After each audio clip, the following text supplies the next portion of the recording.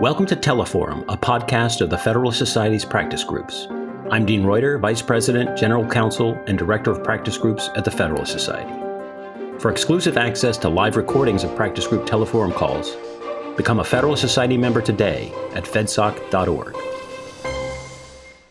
Welcome, everyone, to today's special Federalist Society virtual event, where our distinguished panel is discussing court packing, term limits, and more. The debate over reforming the judiciary. This event is sponsored by our Federalism and Separation of Powers practice group, and it's being live streamed on our YouTube channel. I'm Nick Marr, Assistant Director of Practice Groups at the Federalist Society.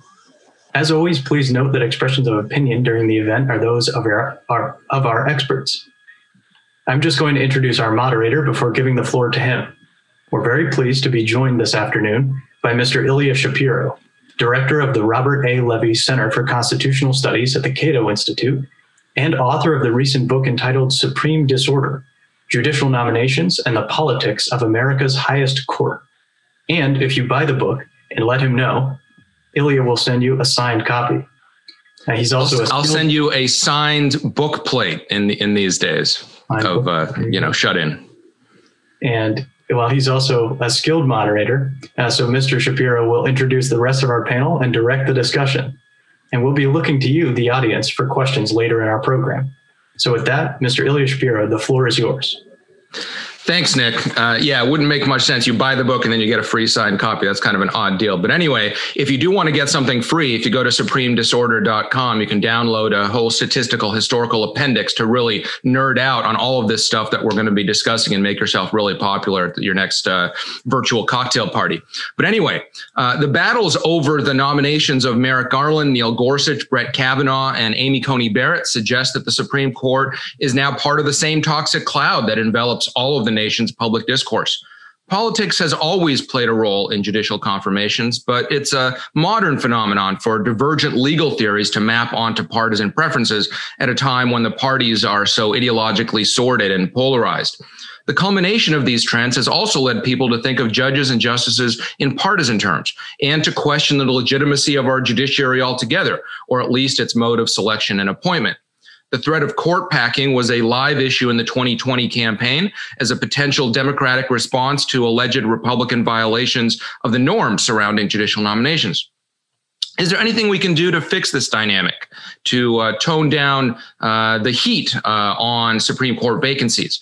Reform proposals abound: term limits, politically rebalancing or changing the size of the court, setting new rules for the confirmation process, and more. President-elect Joe Biden has promised to establish a bipartisan judicial reform commission. Our distinguished panel will preview the sort of discussion such a commission would likely have. And I need to thank Todd Gaziano of the Pacific Legal Foundation and Ilya Somin of George Mason University's Antonin Scalia Law School, who helped organize this event. I'll now introduce all of our panelists in the order they will speak, and then they will take it away, and then I'll come back. I will moderate a question and answer session. You will be able to type your questions into the chat box there in your Zoom, or you can raise your hand and I will call on you and you can orally ask your question. So keep that in mind. And anyone following along in the virtual sphere, I think it's at FedSoc. You can also go hashtag Cato SCOTUS, and we'll see what other kinds of hashtags are trending. I don't think we have any other hashtags developed, maybe hashtag judicial reform. I don't know. We'll see what organically through spontaneous order happens in the Twitter sphere. Anyway, Rivka Weil will kick it off. She's a professor of law at Harry Radziner Law School, part of the Interdisciplinary Center in Tel Aviv.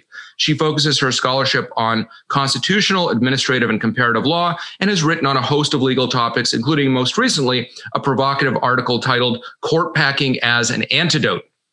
Before joining IDC, Rivka earned her LLM and JSD at Yale, after which she clerked for Aharon Barak, then president of the Supreme Court of Israel. James Lindgren will go next. He's a professor of law at Northwestern University with a BA from Yale and a JD and a PhD in quantitative sociology from the University of Chicago. Jim has written extensively on the intersection of social science and the law, including as co-author with Federalist Society co-founder Stephen Calabresi of the seminal law review article Advocating for Supreme Court Term Limits, published in the Harvard Journal of Law and Public Policy in 2006, nearly 15 years ago. And this is the article that still remains relevant. He's now working on a paper that offers strong causal evidence for politically motivated strategic retirement by federal judges. Carrie Campbell Severino is chief counsel and policy director of the Judicial Crisis Network and co-author of the best-selling Justice on Trial, The Kavanaugh Confirmation and the Future of the Court.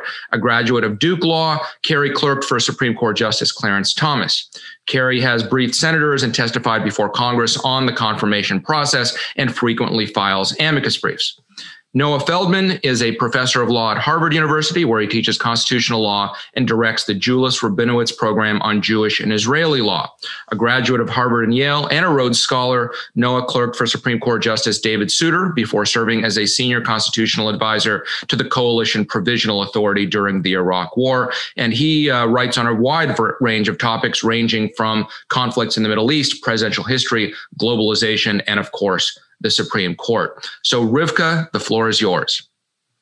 It's a pleasure to be here, and I wanted to thank you for the invitation to be part of this distinguished panel.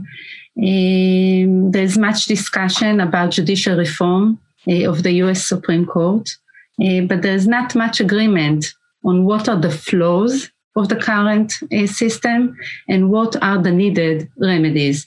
And there is a connection between the two. We need to first identify what's wrong in order to offer a remedy. And some commentators suggest that now that it is clear that there is a conservative majority on the court, a 6-3 majority, progressives must overtake the court because otherwise they will not be able to promote progressive agendas. Such agendas will be overturned by the court. Some suggest we should adopt a wait and see policy. Let's see what are the decisions of the court. If needed, we will threaten the court, and maybe the court will take the hint and retreat like it did in the 1930s with regard to the New Deal. And if not, we will embark on judicial reform. I come to this discussion from a different angle, from a structural, procedural angle, and hopefully from a principled viewpoint. I argue that there was an abuse of the appointment power in recent years, and the remedy for the abuse of the appointment power is to use the appointment power in order to neutralize the partisan takeover of the court. So I'm arguing in favor of court packing, but not to threaten judicial independence, not to affect a particular policy, but rather to restore the legitimacy of the U.S. Supreme Court that has been much compromised by recent years by the partisan takeover of the court through the abuse of the appointment process. So let me lay out the argument. I'm arguing that when you look at U.S. history, you see that whenever a vacancy occurred during a presidential election year, always the president nominated a candidate to fill the vacancy. And this is true even if the president was a lame duck, even if the president lost elections. At the same time, the Senate interpreted its advise and consent role as such that it does not endorse the nomination, it does not confirm the nomination unless there is bipartisan consent to the nomination. Otherwise, let's wait for an incoming Senate with a fresh mandate from the people. Now, I call this convention, this constitutional convention, the SCOTUS Bipartisan Convention, because it applies only with regard to Supreme Court appointments. This is the highest court of the land. This is the court that issues decisions that have the markings of stare decisis. This is the court that its power is not dispersed like in the lower levels. So this is the big aim. Now, I'm talking about a convention that was relevant in presidential election years. And I define presidential election years to include all nominations within the calendar year of the presidential elections, or any appointment made within 12 months prior to the president taking office. And we know that the time changed over the course of history as a result of the 20th Amendment. At first, the president went into office in March, and then now it's in January. When you look at the history, you see that we had a constitutional convention in the following sense. We had the practice, we had the rhetoric, and we had the rationale for the convention. So the Senate acted in conformity with this convention. There is only one case in U.S. history prior to the last few years in which there was a partisan appointment to the Supreme Court during a presidential election year, and that is the case of Peter Daniel in 1841. The political actors understood the nature of the convention, they spoke its language, and we know the words that became part of the DNA of the American Republic. The Jefferson cried out against midnight appointments, that they are indecent, undemocratic, and unfair. And in terms of the rationale behind the Constitutional Convention, the rationale was double-fold. First of all, to protect democratic principles. It is the idea that the people should have a say on such important appointments. During a presidential election time, the mandate of the president is waning, and it is incumbent on the Senate to make sure that any appointment actually enjoys bipartisan consent to when we are talking about appointments to the Supreme Court. In addition, the idea was to prevent an agency problem. It was to prevent an abuse of the appointment power. We know that presidents want to make sure that the legacy continues even after they leave power. We know that presidents may embark on outstanding and outrageous acts before they leave office. It was the Senate's duty, and that's how the Senate saw it, to make sure that no partisan appointment to the Supreme Court is made unless that the appointment must garner bipartisan consent. Okay, so now that we have a constitutional convention, let's look at what happened in recent years. And I'm arguing that two appointments were made in a breach of the Constitutional Convention. The first is with regard to Merrick Garland. In no other case did the Senate not hold a vote on the merits of the candidate when the nomination was made until March of a presidential election year. And we know that the Senate votes very differently on the merits of a candidate rather than on the procedural issue, whether to hold the vote. So we don't really know what would have happened if Merrick Garland came to the floor. And we have to understand that the bipartisan Constitutional Convention applied whether it was a united government or whether it was a divided government. So the fact that it was a divided government does not matter, if at all the reverse. And the second breach of the convention was with regard to Justice Barrett, that was appointed within days of elections on partisan lines alone. Now, I suggest that the remedy for the breach of the Constitutional Convention lies, we should use actually the appointment power to remedy the problem with the abuse of the appointment power. So I'm arguing for court packing to neutralize the partisan takeover of the court. Now, we know that the Constitution does not dictate the number of justices on the U.S. Supreme Court. It is a matter for the statute to determine. And there is no problem to judicial independence because I'm not trying to influence a particular agenda like FDR tried to do. I'm not trying to change a certain composition of the court from one party to the other. I'm arguing on principled grounds, and this should have been the position regardless of the party that enjoys this argument. So I will make one last comment that in my article, I'm further arguing that court packing is part of the checks and balances of the U.S. Constitution to begin with. So this is part of the design of the Constitution. So with that, I'm stopping here, and I will turn it over to Jim. Thank you. Okay, so I prepared a bunch of slides which I can't use, but I will go through them. Looking at the age of the court, it's actually younger than it's been in a while. Justice Breyer, as of January 1st, will be 82 years old, and Clarence Thomas, as of January 1st, will be 72. Alito, just under 71. A normal retirement for an American is about 62 on average. You get full Social Security benefits at 66.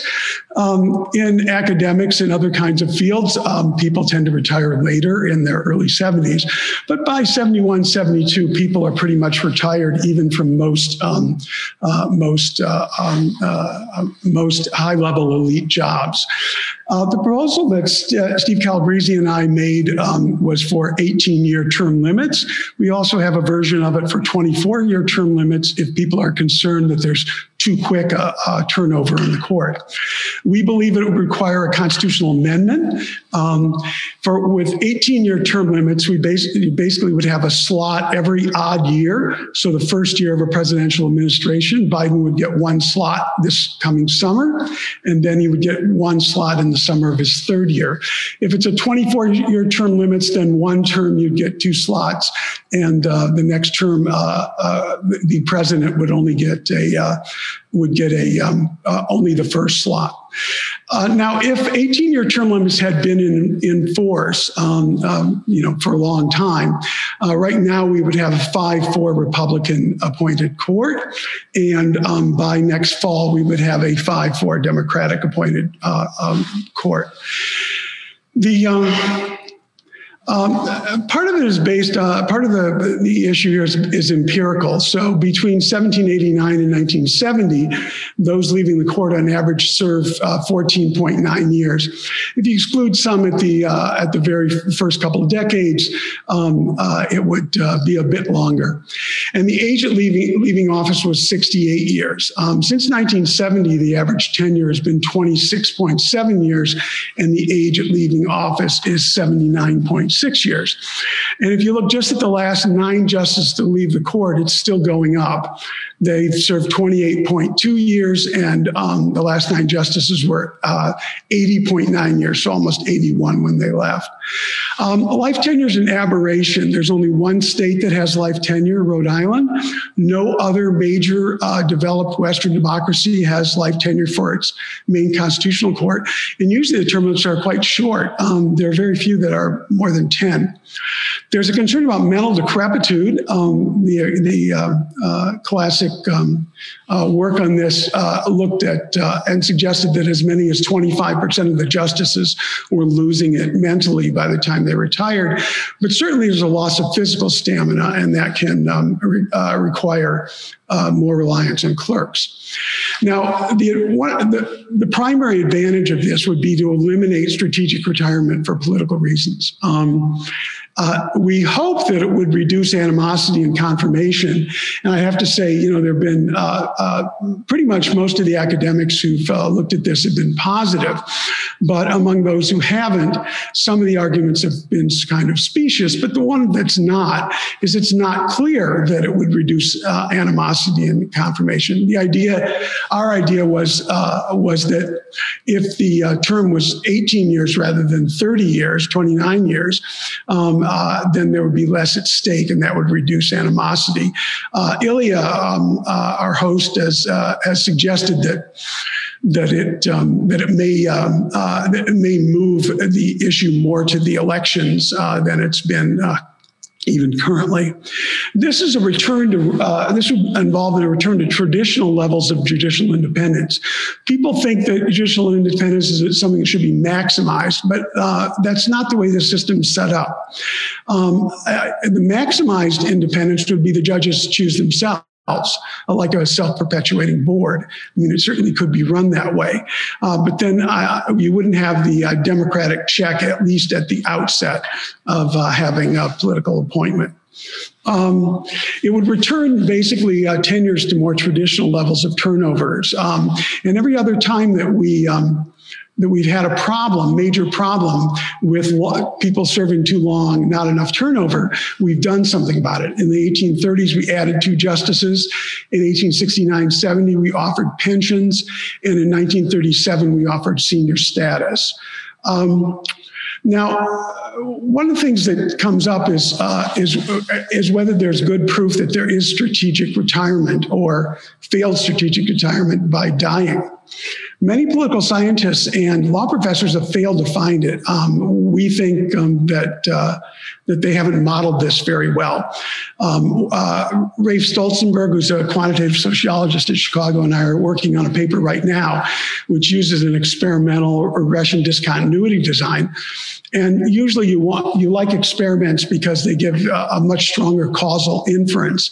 And so our experiment is basically to look at the turnovers when the party of the president changes. So in 1920 election, 1932 election, the 2016 election, and so forth, from 1920 to 2016. And to compare the Republican judges retiring in the year before election to retiring in the year after confirmation. We also do it for different time periods. And also the Democratic judges, democratically appointed judges. And one of the neat things about this is that we basically have controls where we are controlling of one justice one judge against another. Now, this study doesn't look specifically at Supreme Court. It looks at all federal Article III judges. But we do find a strong effect. That is, Republicans are more likely to retire under Republican in the last year of Republican than they are the first year of Democratic administration. And the reverse, obviously, are the same, similar kind of pattern for Democrats. So that's kind of a neat design because normally you just have controls and treatment people, and you hope your controls are similar to your treatment. Here you have a control that's the same person. They got the same grades in law school. They have the same spouse. They have the same publishing record. And the only difference is they're a year older and there's a different president. But one of the neat things about the design is the Democrats are a year older and the Republicans are where they'd be incentivized would be a year younger. So it actually is a nice design.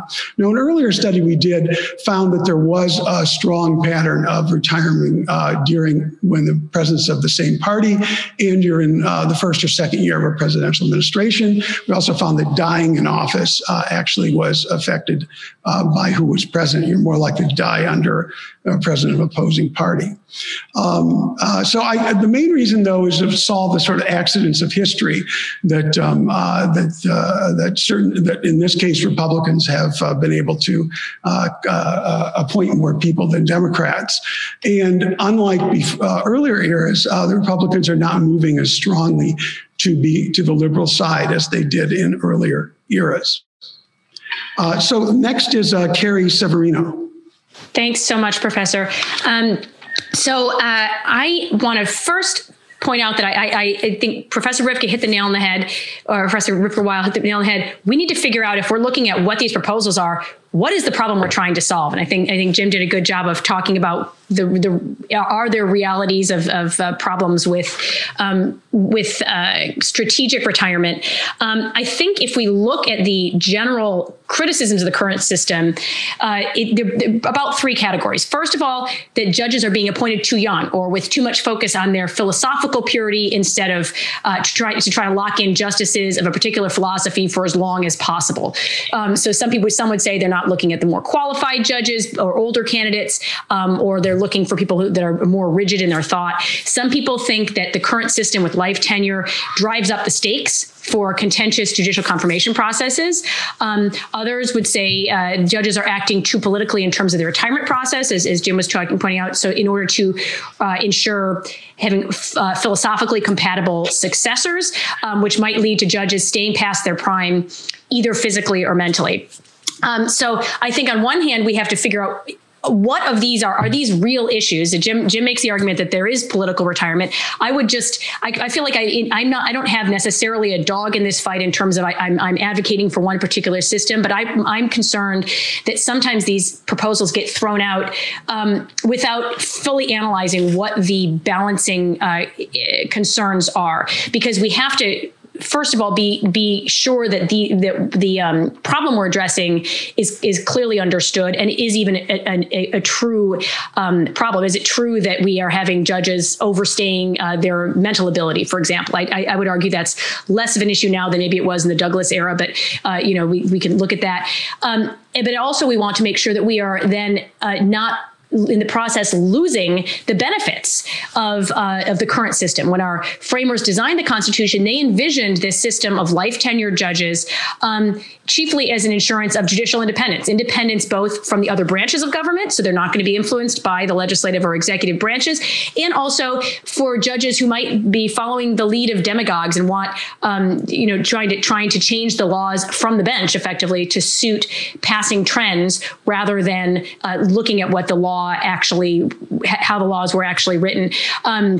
So they assumed that if you really needed to remove a judge for misconduct, you could do it through the impeachment process, and that judges wouldn't remain on the bench past their ability to fully fulfill the duties of their office. Historically, there have been different phases where that has maybe been true or not true. In the early years, people often rejected Supreme Court seats even because, or retired early because of the just physical difficulties of the office of riding circuit. Today, we don't have to do that. We have a much easier system. We have clerks to help us. We have the technology available to help us. It may be an easier job today than it ever has been historically. But there are, I think, real concerns that perhaps the life tenure system hasn't done as much as the founders hoped to ensure this judicial independence. Certainly, our judges don't have to be concerned about their next job down the line. Very rarely do you see a judge retiring mid-career and then making a shift. Normally, they figure they're there for life, and so they're not looking for their next job. But there are concerns that things like it has been written about the greenhouse effect of Linda Greenhouse at the New York Times, the effect of the approval of the broader society, the media, legal academia may in fact affect how a judge rules. So one point I might make is that perhaps there are reasons to believe that our judicial life tenure system isn't doing everything it could in terms of protecting against problems with judicial independence, as long as judges are still looking for validation to anything outside their own ability to interpret the law faithfully. So when concerns about youthful appointments, I think we have to be aware that having an 18-year term, or having, some people have proposed limits, a age limit, as many states have on their judges, that may not actually address all of those concerns, especially particularly with mandatory retirement agencies. It doesn't address the concern of appointing young justices. From my perspective, at least on the conservative judicial vetting side, I think the best insurance against appointing people too young is the countervailing concern about vetting a judge thoroughly enough that we understand his or her judicial philosophy. So in some sense, the system is its own check, because if a president is very concerned about having a justice who has a clear judicial philosophy, as a textualist and originalist approach, for example, to the Constitution, you can't take someone who's in their 30s because they simply don't have the record there in the same way that someone in their 40s. So I think you might see the system naturally converging on an age that you would a minimum age beyond which you would not go. In terms of the idea of political timing of retirement, I think one question to ask is, again, I'm sort of not taking a full position on this, but what is the problem in our system if there is a politically motivated retirement? We certainly know that happens at all the other levels of government. I think the biggest concern in terms of the function of the system is if people are delaying their retirement. If someone is retiring early because they want to throw the seat to a president of a like mind, we may find that distasteful, but I don't think we have the same level of concern that there's a problem with the carrying out of justice. that you would if you have a situation where someone is overstaying their mental capacity to carry on the job. One of the ways that has been addressed historically was with the creation of better and more robust abilities of judges to take senior status and to have good pension plans. But I definitely concede that cannot address that issue completely. I'll point out that even with and I'm completely open to 18-year term limits. I think that could create some regularity in the system. But even with that system, there still is an opening for politically timed retirements where you could have a judge say, I want to stay 14 years. I don't want to stay the full 18 years. I'm getting older, or my health is declined. But they might choose to do so at a timing. They might choose to retire in a position where a president would be able to, of their like mind, would be able to fill out the remainder of their term. I don't think that's something that we need to be particularly concerned about, especially again, if it requires that they are if they're retiring early rather than late. My biggest concern would be that how any of these systems is implemented. The idea of implementing a system in a way that has a clear partisan effect on the court, I think would be a problem. And that's one of the reasons I'm concerned about the idea of court packing proposals in particular. Life tenure, I think if we had a constitutional amendment to do that, my assumption is that would be something that you would want to have come into effect far enough out that neither party could game out who wins and who loses politically. Because if this is something that's truly for the structural benefit of the court as a whole, we want to make sure that it's not being used for political ends. But I think the challenge with court packing is this is something that is fairly blatantly political. It would clearly have an advantage to one party over the other. Historically, just to as a counter to some of Professor Weil's comments, I think historically the pattern we actually see is if the president in the White House or the president and the Senate are controlled by the same party, you do in election year vacancies, you overwhelmingly see that nominee confirmed. If they're controlled by different parties, you overwhelmingly see those nominees not confirmed. That should be no surprise. That is a natural result of the political process that we have, where there's two political elected entities who are making this process. I think that's a feature, not a bug. That shows the system is responding to electoral realities, even if some of us might not be happy with how that plays out in one particular nomination or the other. But I'd be cautious about packing the court from one party, because I think it would simply result in a ratchet effect of one-way ratchet, where each party would then continue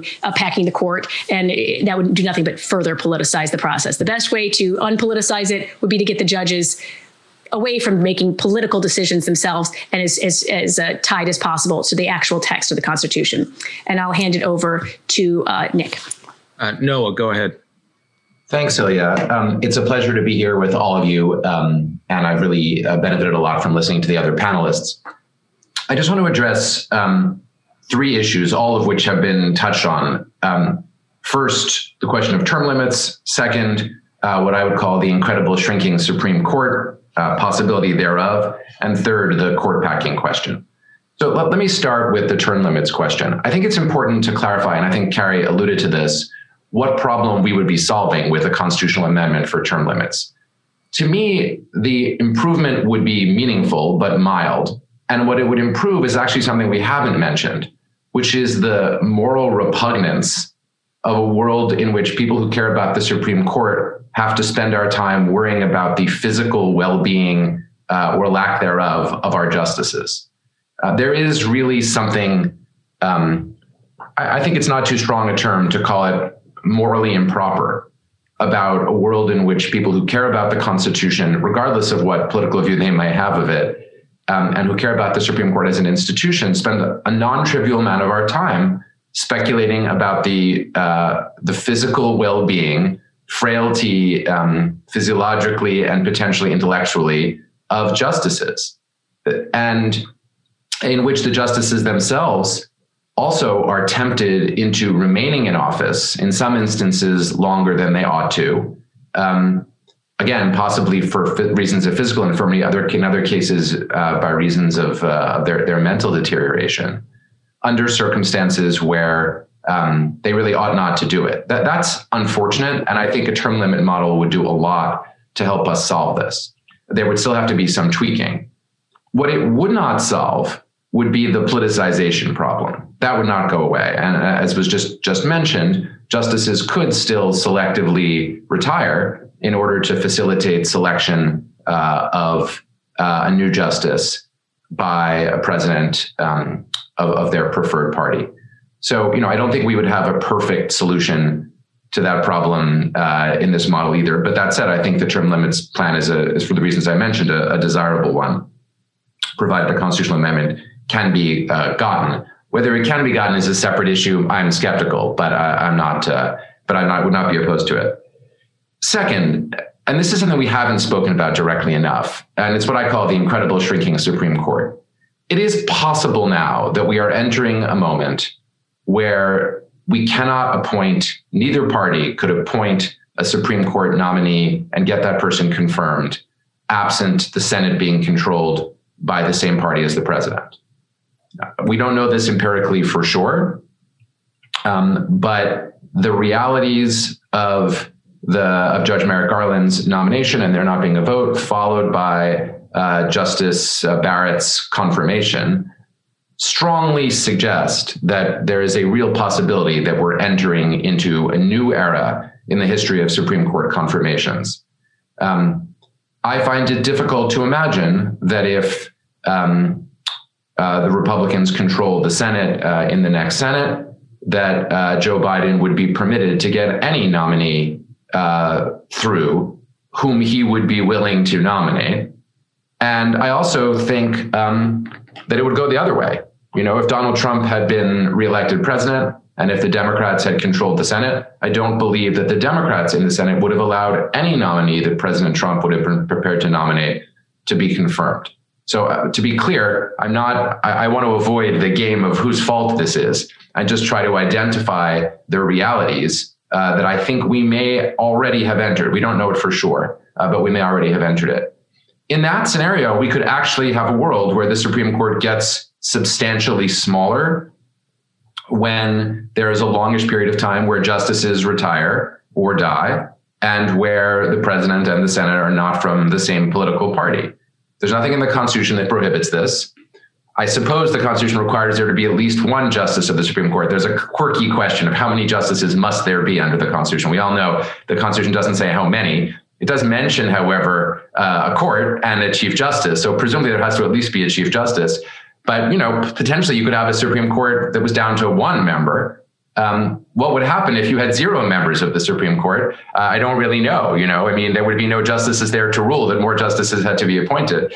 I'm joking about that, but I'm not really joking. I think it may really herald a significant inflection point, one that would be really different than the historical moments when the size of the court has gone up or down in what Professor Weil characterizes as packing, others might characterize it other ways. But this is a very different sort of a thing. And it creates a kind of winner-take-all structure where the moment the president and the Senate do come from the same party, there will be lots of appointments to fill at least all of the remaining slots. And potentially, I'll come to this in just a moment, potentially more slots than that through the phenomenon of court packing. So I hope that we'll at least touch on this situation. I will just say for the record, I don't think this is a good development. For all of the pathologies of our existing system, the depth of polarization that we've reached is, to my mind, disastrous for the legitimacy of the Supreme Court. It has lots of other big political aspects of our polarization that I also think are bad. But with respect to the Supreme Court, this polarization, to my mind, deeply undercuts the legitimacy of the court.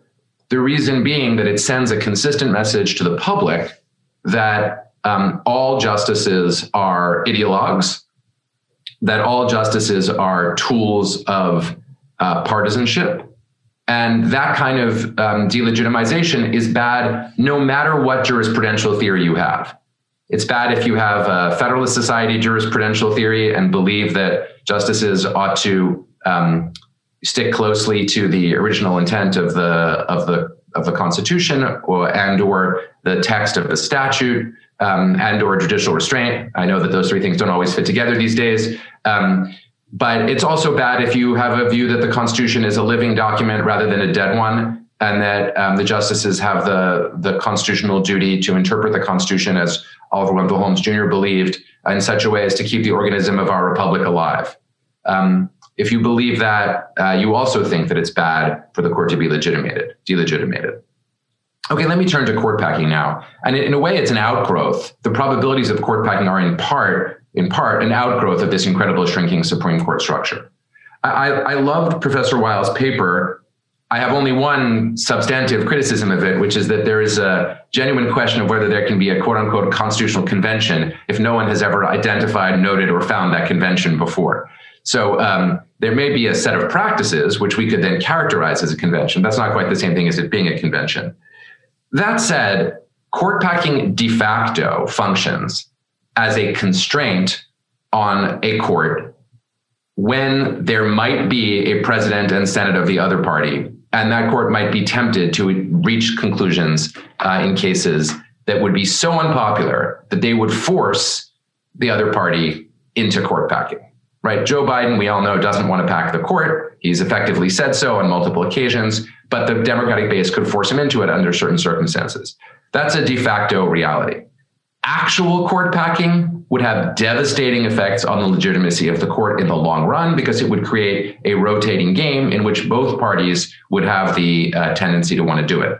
Last thought on this, Ilya, and then I'll be quiet, is that the effect might or might not be asymmetric, depending on, this goes to Carrie's last point, depending on whether we assessed that one political party was more likely than the other to have both the presidency and both houses of Congress. If we thought that over time one party was much more likely to have that, then court packing might not be asymmetrical, might not be symmetrical, might be asymmetrical. If we thought, however, that the parties are equally likely to have that control, as has been true in recent years, then the threat would be symmetrical. Either way, it would be devastating to the effect and legitimacy of the court. And in my mind, that would actually be bad, again, no matter what one's jurisprudence is.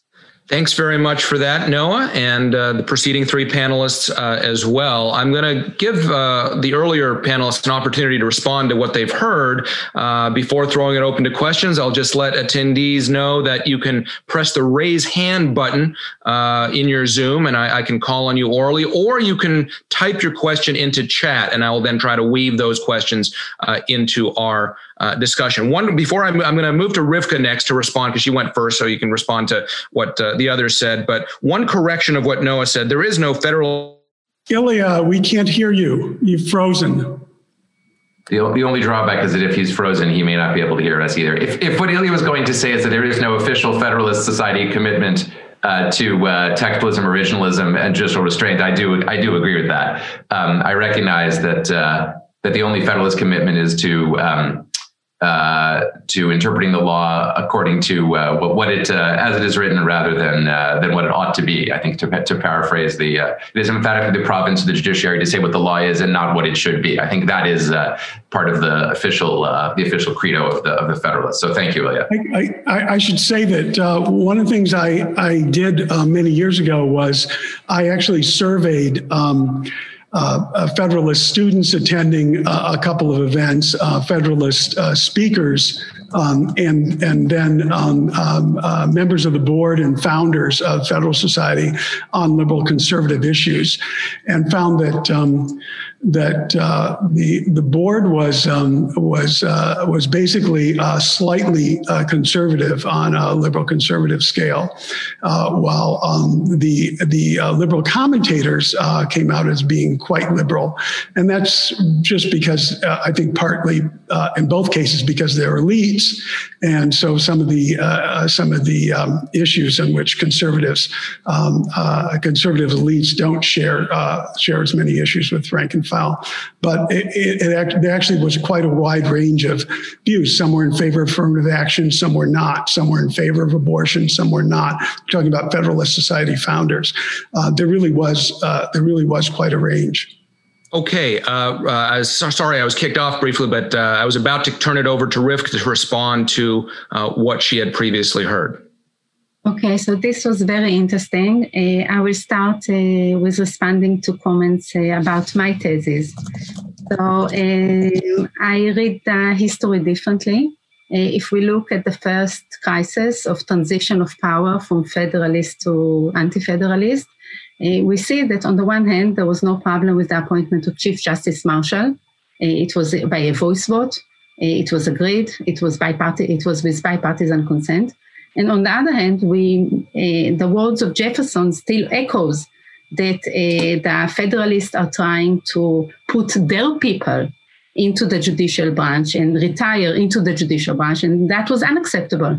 So you see already in the first crisis that there is a distinguishing criteria. Do we agree with the appointment or we do not agree with the appointment? When you look even at the appointments of Washington, you see a very different behavior. If it had bipartisan consent, it went to voice vote. At the same time, the first president sometimes needed to go to a roll call because there wasn't consent and he needed to garner bipartisan consent and to show it. So I see it from the very beginning of the Republic. Or if you look at the great crisis over the appointment of Peter Daniel in 1841. So the frustration was so big that those against actually boycotted the event in protest, just like the Democrats just did in the Judiciary Committee with regard to the appointment of Barrett, are actually protesting, boycotting the fact that you do it at lame duck time. By the way, American history is such that usually court packing and midnight appointments go together in tandem. They belong to the same toolkit. The same presidents that engage in midnight actions also engage in some kind of changing the size of the court. So I read the history differently. With regard to the divided government situation, actually the record is a little bit more complicated. When you look at the 4 votes that were held, roll call votes. In divided government behave differently in the sense that you don't have a voice vote. You do have only a roll call. People wanted to see the names of the people voting. But at the same time, in 3 out of 4 cases, which is a very substantial number, there was a confirmation. Now, in the cases that there was no vote at all, the same applied whether it was united or divided, and it had to do with nominations that occurred after June or mid-June of a presidential election year. So I don't see a difference in terms of a divided government or united government when we are talking about Supreme Court appointments. And just to remind you, Justice Kennedy was appointed during Reagan's time when the control over the Senate was in the hands of the Democrats, and he was voted unanimously just most recently. So again, this is not the issue. Regarding other issues that came up, the fact that we are concerned about maybe shrinking shrinking Supreme Court, that suggests that we cannot ignore the fact that there is a major legitimacy crisis over the U.S. Supreme Court. We cannot not identify what are the causes for the legitimacy crisis.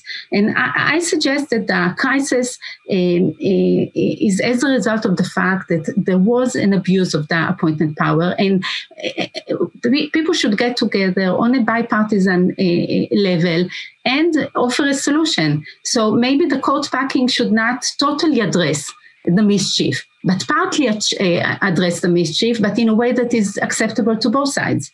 But we should at least identify what went wrong. Why are we facing the situation we are currently facing? So I will start with that. Okay, so I disagree, and part of it's empirical, and unfortunately, because we don't have slides, I can't show you the slides here. I want to say one thing. I wasn't sure whether I caught it right, what Noah was saying about something, that there would still be strategic retirement, and he may not have said that. I just want to be clear. If someone has an 18-year term limit, as of justices within an 18 years decides that they want to retire, the president can only fill the rest of that slot. So there's no advantage to early retirement to select. Another issue is Steve Calabrese has actually proposed that that you require that the slots be filled. This would require a constitutional amendment, obviously, but basically what it would say is that if you haven't filled slots after a certain number of months, you don't get paid. And then after another period of time, there's no other business that can be in order in the Senate if you haven't filled the slot. That would solve the problem. I don't know if it's a good idea or not.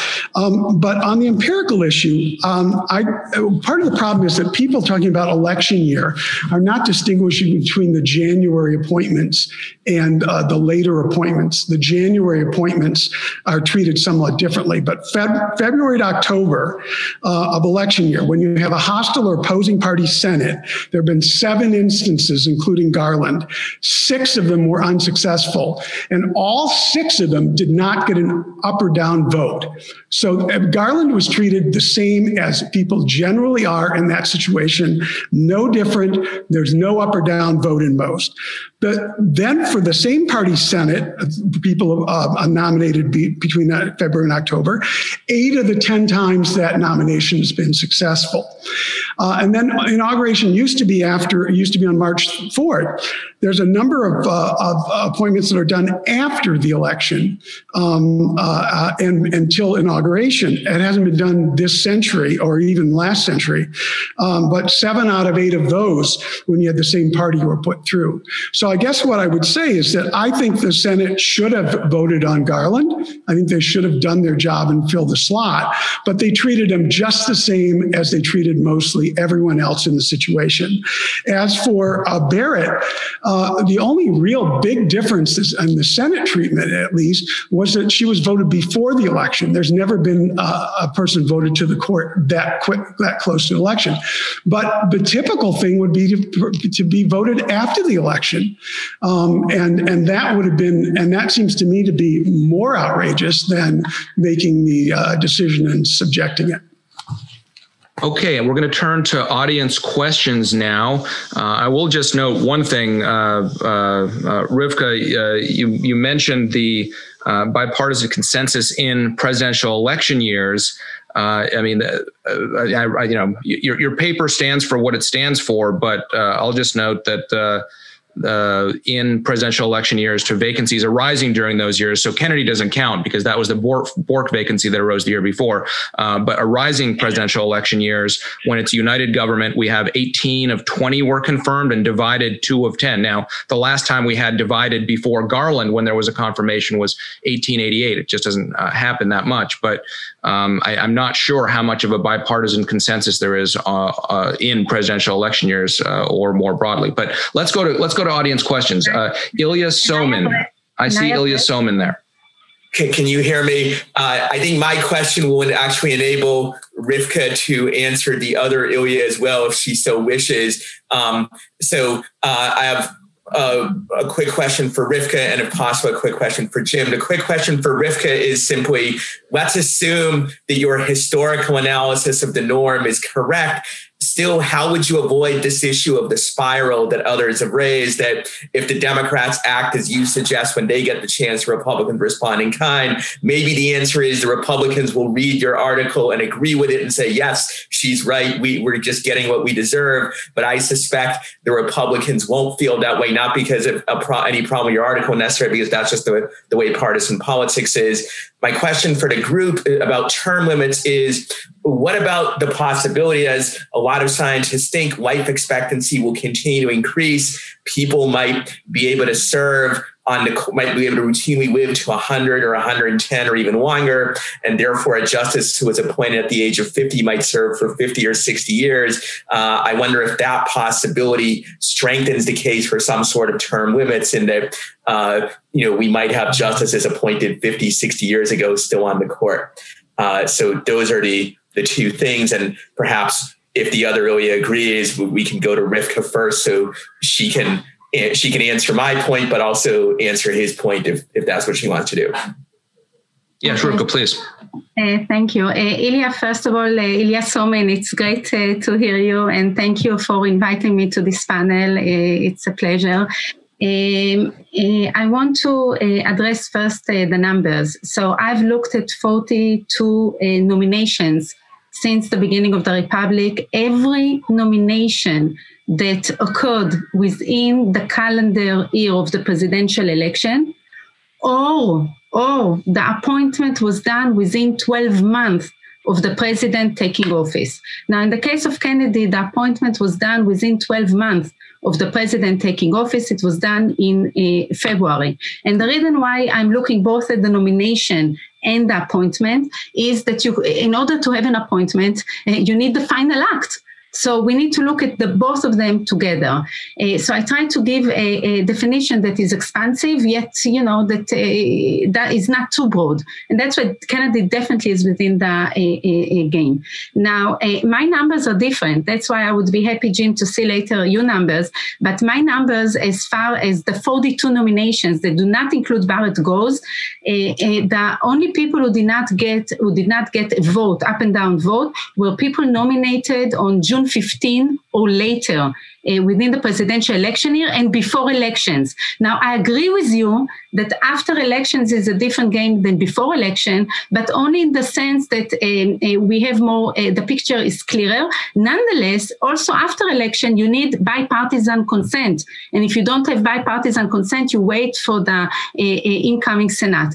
Now, bipartisan consent, from my perspective, is that you have at least some senators from the opposite party that agrees to the confirmation. Now, in terms of the spira, the question of Ilya, the tit for tat, how doesn't it get out of control? So first of all, the proposal is very different than other proposals so far in the sense that it is principled, in the sense that it doesn't try to change an ideology. I would argue the same thing if the Democrats would have behaved the same way in the last 4 years. And I think that everyone, regardless of the partisan position, should agree that we need some kind to bring back bipartisanship to the process of appointment. Now, what happens in the years before the last year of the presidential election year is that you don't transfer the appointment power. But if you behave the way that the Republicans behaved in the last year with regard to Merrick Garland, you actually transfer the appointment power to the next president. This is what's so problematic here. Now, I don't think it should get out of hand because I'm not trying to affect the ideology of the court, and I'm hopeful that maybe there can be some kind of a bipartisan agreement in the sense that how many justices do we add? Do we fully counter the mischief, or do we partially counter the mischief, and then from then on establish again bipartisan norms? This is something you can play with. So I'll stop here. Great. Very briefly. So just the ones where there was an opposing Senate: Walworth twice, King once, Spencer once, Bradford once, and then Thornberry and Fortas were all not after June and did not have a vote up or down. Okay, my numbers are different, but we'll continue afterwards.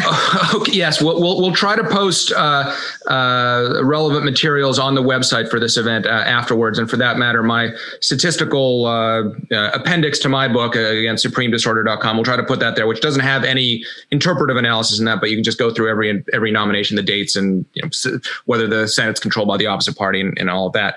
Okay, let's go to a question from the president of the Federal Society, Gene Meyer. Gene, go ahead. Yeah, thanks. I wanted to ask, by the way, I would say on the partisanship, we've been these have impeach or warrant signs all over the place. So, I mean, there's definitely been partisanship before directed at the court, at a fairly high level. I wanted to, first of all, I wanted to ask Professor Feldman a question. Also, I would point out he has quite an interesting podcast. One part of it, a whole series of things, of podcasts on the Federal Society, which I agreed with a lot of. Some things I might have questions about, but I thought it was very well done and appreciated that. But I wanted to take issue with the question of well, nobody's going to be confirmed in the Supreme Court nominee is going to be confirmed in the Biden administration. And obviously time will tell on that. But it seems to me that all of this on both parties should head toward some degree of compromise. I agree on the one hand, the president's got to appoint somebody he's willing to appoint and wants to appoint. But presidents can be and greatly affected by, look, I don't have a majority of the Senate. I can't get maybe the person I'd most like, but I can get somebody who I'd be pretty satisfied with. I'll talk with the leaders of the other party and we'll work something out. And that's how a lot of this has worked in the past. And I think it's an illusion to think that just because we've had such hyperpartisanship recently, there's not going to be a lot of pressure to do exactly that and avoid the situation where you have 8 or 7 or 6 justices on the court. Gene, thanks for the kind words about the podcast. I really appreciate it. I would actually love to hear offline some of your questions or criticisms. I'm very open to that. My response to your question is, as my beloved grandmother of blessed memory used to say, from your mouth to God's ear. I would love it if it would turn out to be that way. I would just say, I think that Merrick Garland was probably the most moderate justice that Barack Obama would have been prepared to nominate. Someone who, and nobody really publicly attacked him as being too progressive or too liberal or having the wrong kind of jurisprudence. And I would just to say, again, let's imagine the shoe was on the other foot. Imagine that the Republicans had won the presidency and Donald Trump was still going to be president and that the Democrats had won the Senate. I think I can say with a fair degree of confidence that the Democrats would not have approved any Donald Trump nominee. Pretty much no matter who it was. So, I very much hope that turns out to be true. I also agree that it wouldn't have to be a permanent equilibrium. It could just be temporary. And you might imagine, and I think you're also right that from a game theoretic perspective, rationally, a president who really wants someone at some point might be able to find common ground with senators who also really want somebody. But under highly polarized political conditions, their calculuses shift. And a president who's worried that, he will be perceived as too soft by his own base, and senators who think that they would frustrate their own base, you have a very much reduced interest in getting nominations through. And that's going to be especially true at a moment when the court has a strong majority of conservatives, as indeed it does now. So, or it would also be true reciprocally if there were a strong majority of liberals, which hasn't been the case since the Warren court. So I hope you're right, but I worry that it may not be that way. Great. Carrie had a follow-up on this. Yeah, maybe just another reasons beyond just your grandmother's prayers that it might be right. I think in several situations we've seen that the political check, I think, actually can function on these things. That is effectively the check that our Constitution leaves us on a lot of these issues. I think the political check even functioned in the case of the Garland nomination. When McConnell said we're not going to have a vote on him, there was a political opportunity. If the American people felt like that was beyond the pale, that was just not, we can't go there, you would have seen a very different result in 2016. And so I think that is the political check functioning. I think if you had a Senate that said, we're just not going to confirm any nominee of this president we're opposed to, you might see the American people saying, that's too far. I think you probably would at a certain point. So the court, I could imagine some degree of, your shrinking court hypothesis, but I believe that once you would never get to zero. At a certain point, the American people are going to say, this is too much. This is beyond the pale. I think we see this already.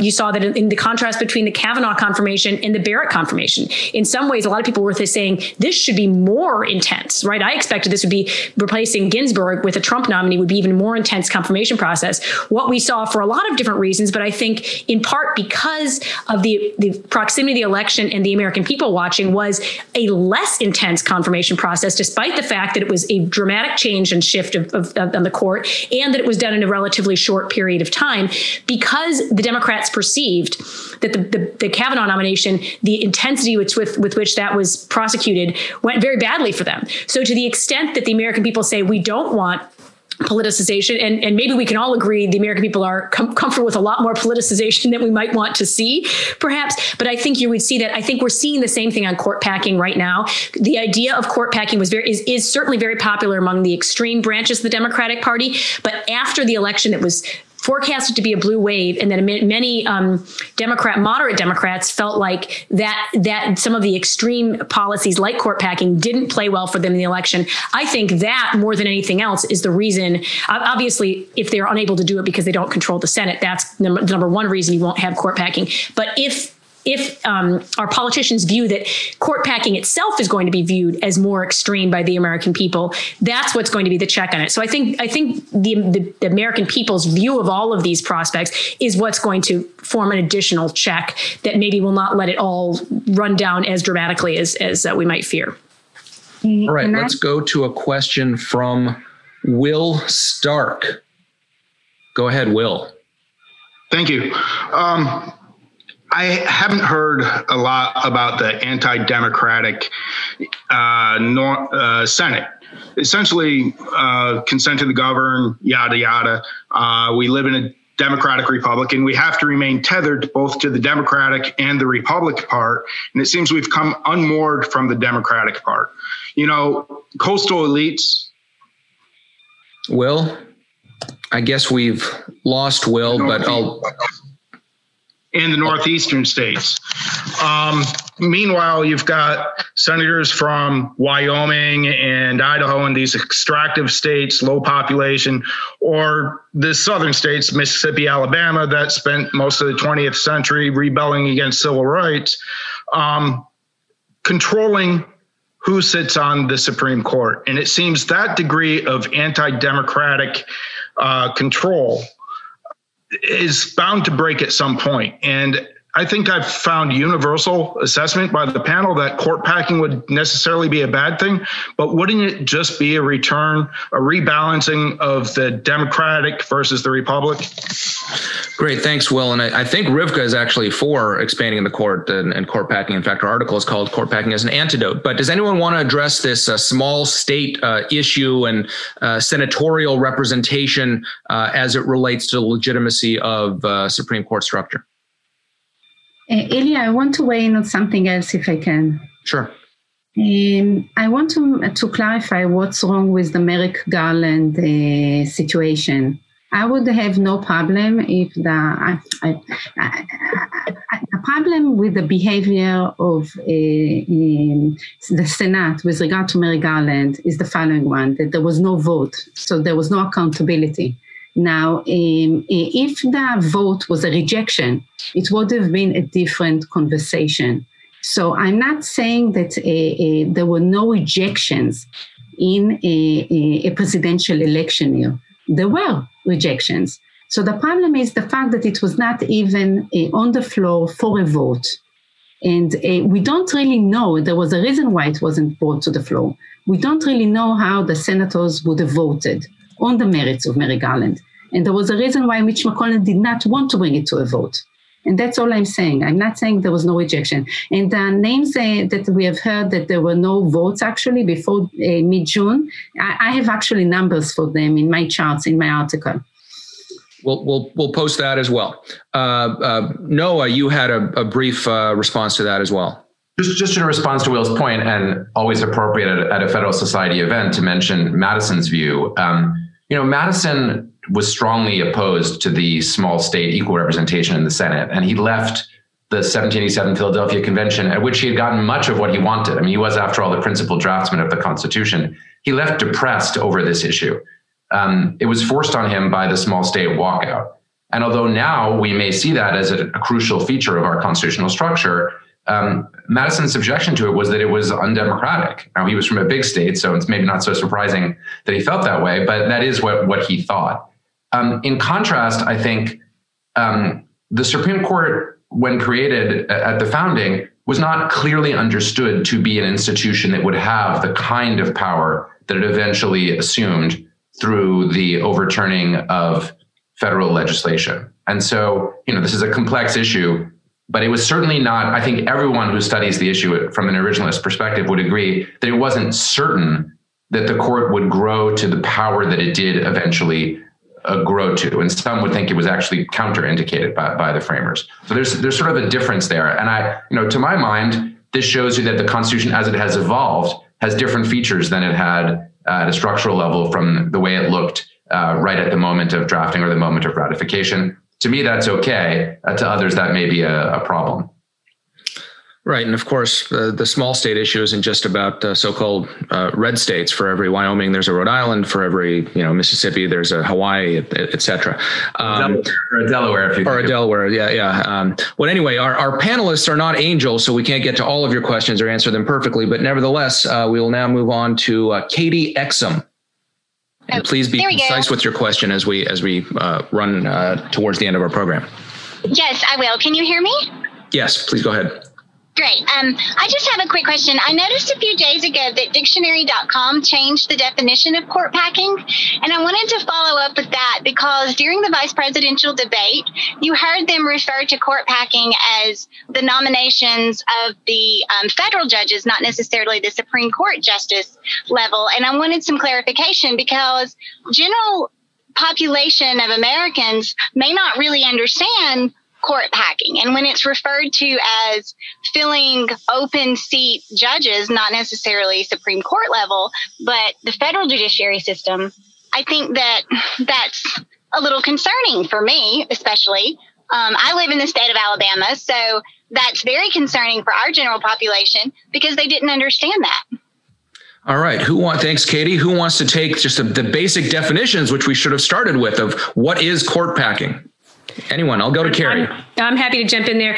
I think obviously deciding what we're talking about. I think most of the people on this panel are talking about the same thing, but when you talk about it publicly, it's been moved around. Historically, when we talk about court packing, we're talking about things like Franklin Delano Roosevelt was most famous for, which is changing the size of the court to add seats to the court. It's something that is certainly within the statutory authority of President and Congress to do. It's not constitutionally defined as a certain number. We've had varying numbers of justices over the history of America, but the idea that he was doing it with the goal of adding like-minded members to the court, outweighing a court that was opposed to him and his political agenda. That's what earned it the term court packing. At the time when he was trying to do it, it was very unpopular, even with his own democratically controlled Senate. And so the question then is that something we should employ today? Others have tried to kind of use a more broad term and saying, well, filling seats in an aggressive way or in a way that they don't like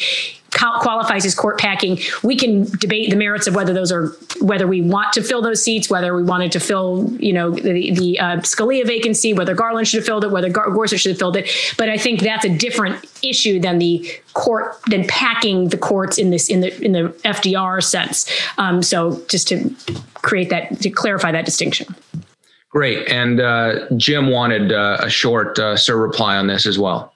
I just wanted to suggest the data shows the Gallup polling that was done shows that the court packing was popular with the general public and only became unpopular after it was defeated. I mean, he was extremely popular at the time, and if it hadn't been such a despicable abuse of political power, the Democratic Senate wouldn't have opposed, and also American Bar Association opposed.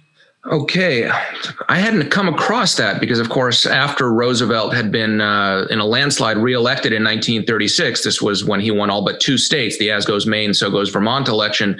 2 years later at the midterms, the Democrats lost 80 seats in the House and 8 in the Senate, which is attributed to the failed court packing. How do you read that, Jim? The research was done by Greg, I can't think of his name, a major political scientist at Ohio State. And he shows that it was only unpopular after it was defeated. And the Gallup polls in that era were really quite good. They were getting over a 90% response rate, even though they were doing quota sampling. They still pretty high quality. That's because they weren't doing polling over the internet and people were responding on their smartphones, right? Well, Okay, let's move to our next question from Tom Palmer. I'm sorry, I remembered his name, Greg Caldera. All right. We can try to put that in the meeting notes as well if you send that paper to us. All right, Tom Palmer. Yeah, I just wondered if you turned the chat on so we could send a comment or question by that way. Oh, I'm sorry. I thought the chat was on already for attendees. Yes, you're supposed to be able to submit your questions via chat. So tech folks, if that is at this stage without blowing up all our computers possible, we are enabling that now. Thank you, Tom, for that. Let's move then to Gabe Roth, who I believe is Gabe Roth from Fix the Courts. Yes. Thanks, Ilya, and thanks all the panelists for being here. Tov Shehishtataf, Professor Weil. My question is about the Supreme Court Term Limits and Regular Appointments Act. It is the first time in American history that a bill was introduced that would impose prospective 18-year term limits on future Supreme Court justices. And when we were having this conversation on Capitol Hill, the bill was initially drafted actually back in the summer of 2019 when I was speaking with Republicans and Democrats about the bill. Obviously, constitutionality was a big question that we had, whether or not we could impose term limits on future justices via legislation. So I guess my question to you is, if you don't see the bill as constitutional, how would a constitutional how could such a bill, if it passed, be challenged in federal court, i.e. who would have standing, and how would you see such litigation proceeding? Great, thanks for that. Jim, I think that's more directly to you. You're muted. I actually don't know enough about standing to be able to answer the question, and maybe Noah or someone else would be better on that aspect. I did want to address one issue that's related to it. There's an assumption this would be hard to get through the states, and I think that's wrong. It's hard to get through Congress, but getting a constitutional amendment, it'd be easy to get through the states. You just give it as an anti-Washington, anti-entrenchment thing, and it would go through quite quickly. Congress doesn't want to do it because they're afraid of term limits for Congress. So that's the real sticking part.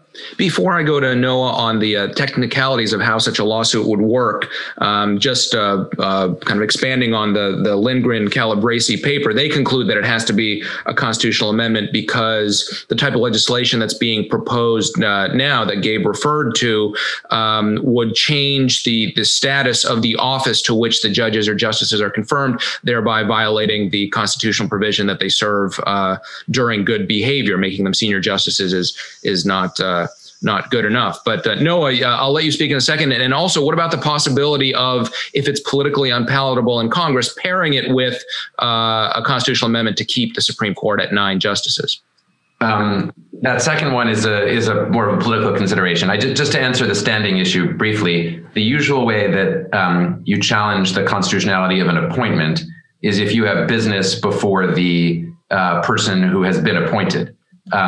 And I think in principle, there's no reason that couldn't work as well for someone who had litigation in front of a court where the litigant asserted that the judge was appointed unconstitutionally or illegitimately. So I think that's probably the easiest way to get standing in a situation like that. There might be other tricks too, but that would be, I think, the least controversial.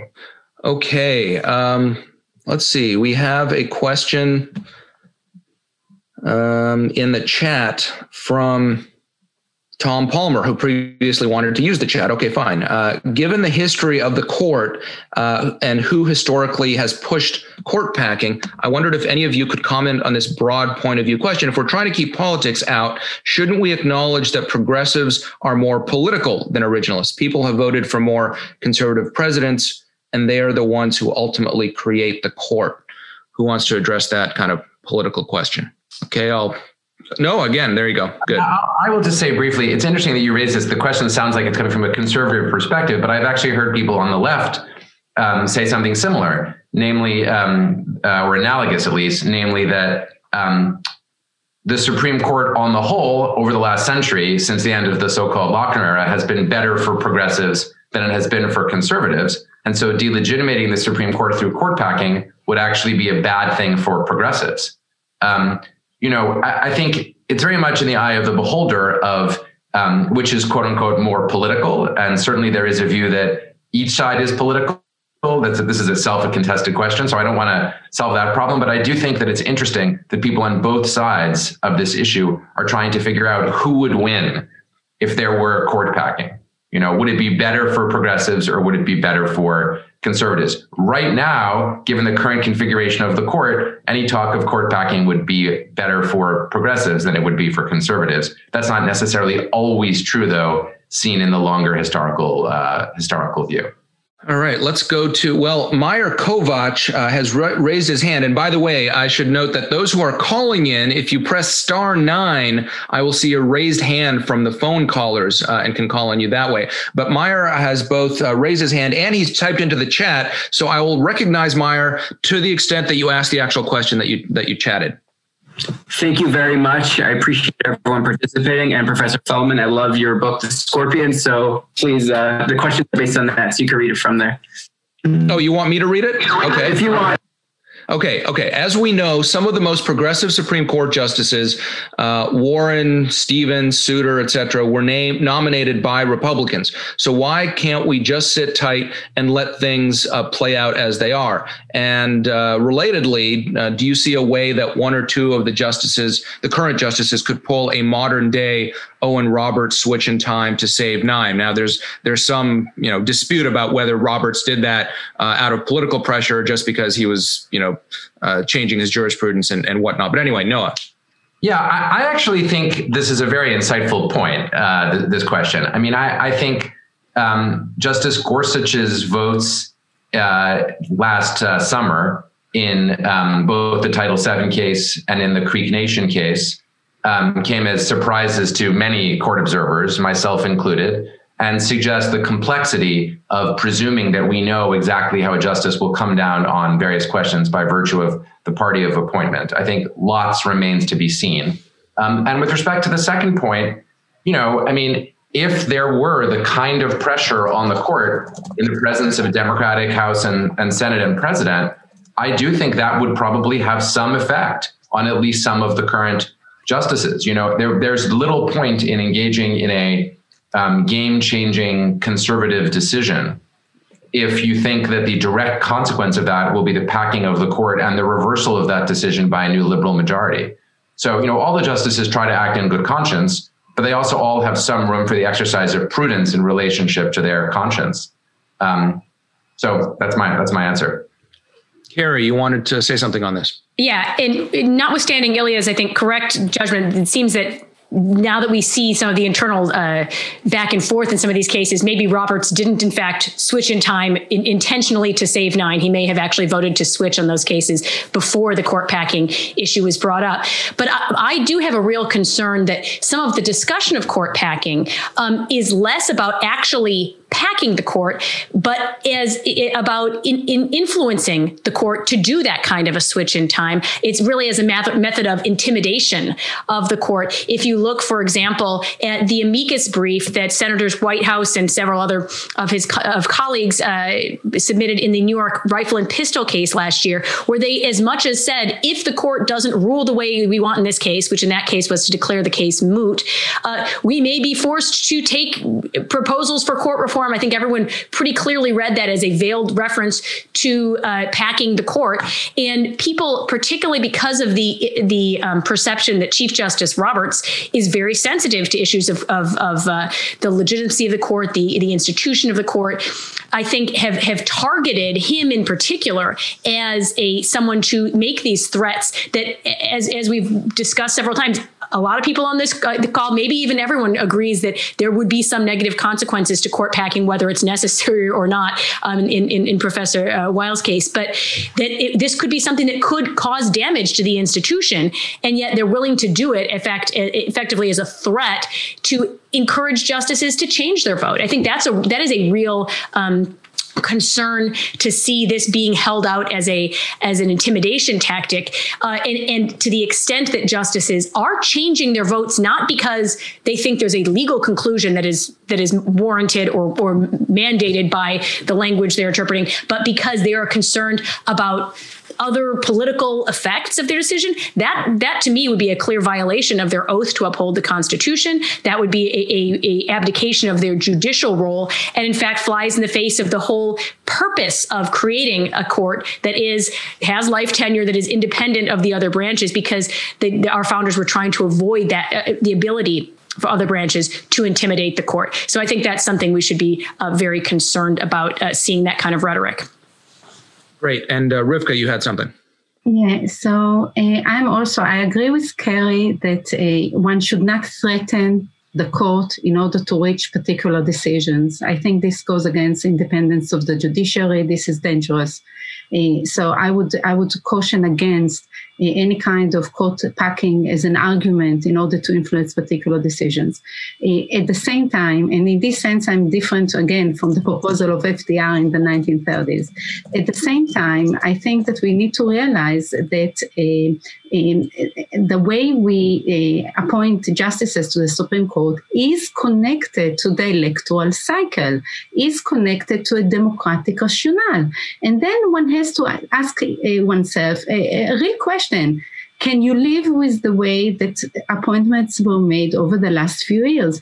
And what I've suggested is that there is a principled problem with two of the appointments. So in that sense, so anyone who thinks that there is a problem with the current composition as a result of an abuse of the appointed power would want a redress for such an abuse.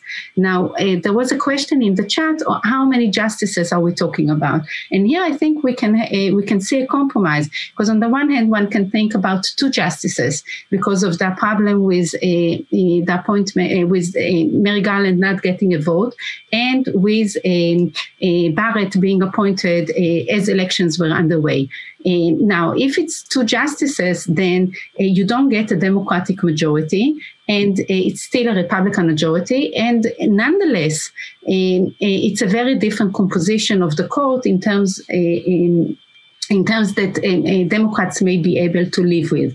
A more drastic measure would be 4 justices to the U.S. Supreme Court, because assuming that Mary Garland would have been confirmed if he got the vote, and assuming that Barrett should not have been appointed, then in order to have a Democratic majority, you would need 4 justices. Now, I think that would be a much more a radical proposal, and would definitely not garner bipartisan consent, I assume.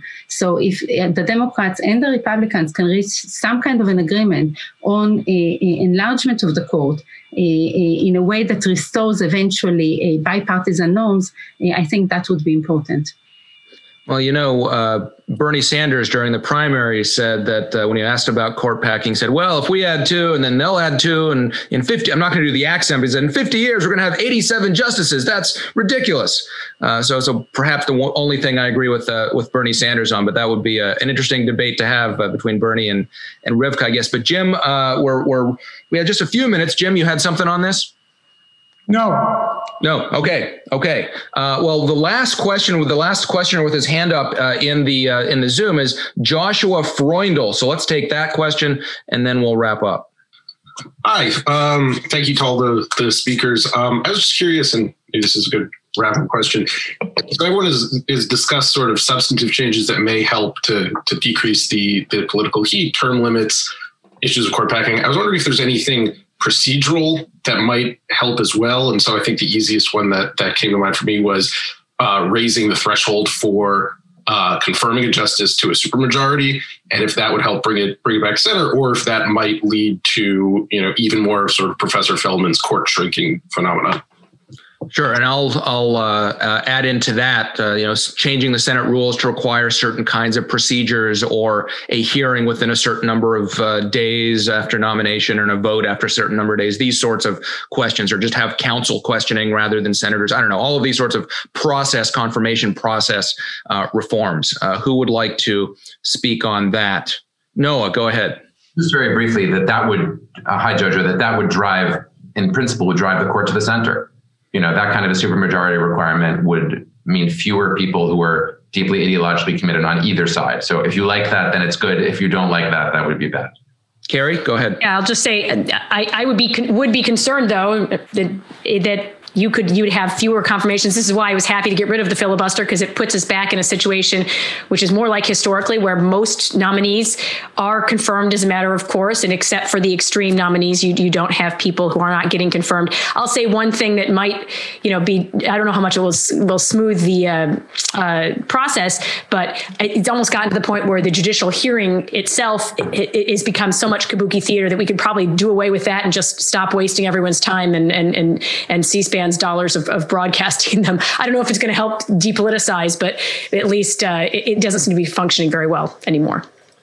Doesn't seem to be functioning very well. That's a good last note to end on. I think we're at the end of our time. The materials, as we promised, are going to, or I think already are, posted on the event website. You might have to refresh your browser. There were a lot of questions that we couldn't get to on a whole host of issues. I cover some of them a lot of them in my book, Supreme Disorder. The writings that you can come across. The Lindgren-Calabresi term limits article addresses a lot of the mechanics and nuts and bolts of how this would work. That article in the Harvard Journal of Law and Public Policy is in our materials as well. But anyway, I would like to thank the Federalist Society and especially the Federalism and Separation of Powers Practice Group for organizing this wonderful event. Hopefully, this does indeed parallel some of the discussion that will be had if President-elect Biden appoints this bipartisan commission. Hopefully there are some transition team members watching this or that will get this to discuss it. And I think with that, we are adjourned. Thanks very much for this large group of intelligent attendees. Thank you for listening to this episode of Teleforum, a podcast of the Federalist Society's practice groups. For more information about the Federalist Society, the practice groups, and to become a Federalist Society member, please visit our website at fedsoc.org.